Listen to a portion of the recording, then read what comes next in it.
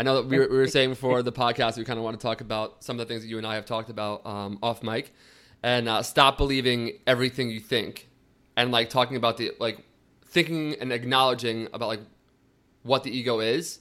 Yes. And I'm finally starting to understand it, and I'm so happy that I read your book.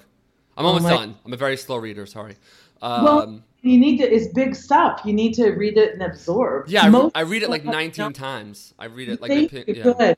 Not that it's a hard book to read, you guys. It's a mind-blowing book, but it's not hard. It's really easy to read. Yeah. In Reality-Based Leadership and Reality-Based Rules of the Workplace, my other two books are great to read too. But this ego thing, when I worked with people, most of them didn't understand when their ego came out to play, right? Because they're thinking like ego is like an egomaniac at work, you know, that one guy or that one girl who's a drama queen. That's what it is. All of us have this narration going on in our minds all the time. The Morgan Freeman. Not thinking. It's creepy, I know. We are not thinking.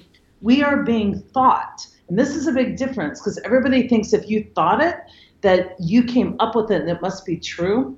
But I would teach people, I'm like, when you wake up in the morning, you don't start thinking, I'm going to start thinking now. You're already being thought. So if you just get this, like Michael Singer, The Untethered Soul, he talks a lot about this in this book. If you can get this, you will have so much freedom. I'm ready. You're not the person doing the thinking. You're the person watching the thinking. Now, I totally agree. Yeah, for sure. It creates the space, right? Once I realized that I don't have to believe everything I think, I can question my thoughts, it's life-changing. Because if somebody walks by me and doesn't say hello, okay? If I'm just observing this, I'm not applying any meaning. All I know for sure is that somebody walked by me and potentially didn't say hello. Right. So if I would conserve my energy and just go, walk by, noted, take a lesson from the Buddhists who say don't make any meaning of it. I just conserve my energy, go on and add value. But hardly any of us can do that. Our ego goes, they walked by me and didn't say hello. She's trying to ruin me. Yeah. Ever since she got that promotion, she thinks she's all that in a bag of chips. She's like rude. Yeah. Now, my ego may think that, but I don't have to believe it. But most of us believe it. So once I believe you're rude, how do I treat you? Rudely.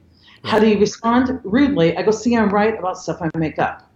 Exactly. I found that I have these inner thoughts, and I know what they are. But then, like, the voice of doubt comes in. It's like, you don't want to do that. You're going to be a fraud if you do that. Like, you know. That's ego. And a big thing is I've seen, like, with creatives, and this is to bridge the gap between entry-level creative professionals and, like, the industry's best, is the imposter syndrome thing. And I remember I made a voice memo. It's so funny to listen to now. It's me on my roof at like 1 o'clock in the morning, walking back and forth, like trying to convince myself that writing the people from VaynerMedia is a good idea and I'm worthy of their time.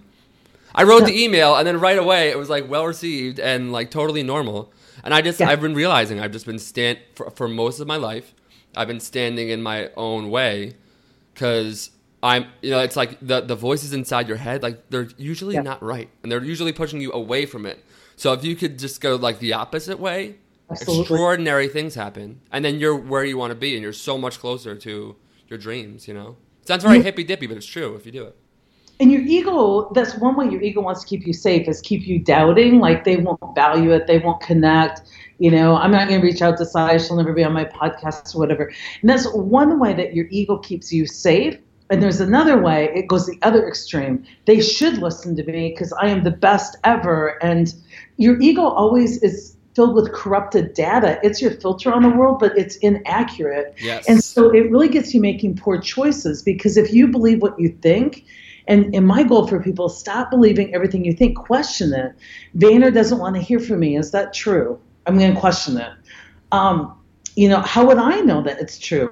I'll reach out and I'll get a yes or no answer. The only way to know is to do it. The other thing our ego does, though, is let's say that Vayner doesn't answer you. Our ego's like, well, they should because I'm the best thing since sliced. Or I'm a failure or whatever, right? Or we make it about other people. Like they say that they're this, but they're a bunch of hypocrites. Our ego is always putting this filter out there where we're either the victim or it's like we're either one up or one down. So we're either one down or one up. And the answer is they're all inaccurate, right? It's just they're all just they're bad information. Right. And if people can just, in this example where I automatically assume the worst, and you walk by me and don't say hello, I automatically assume you're rude.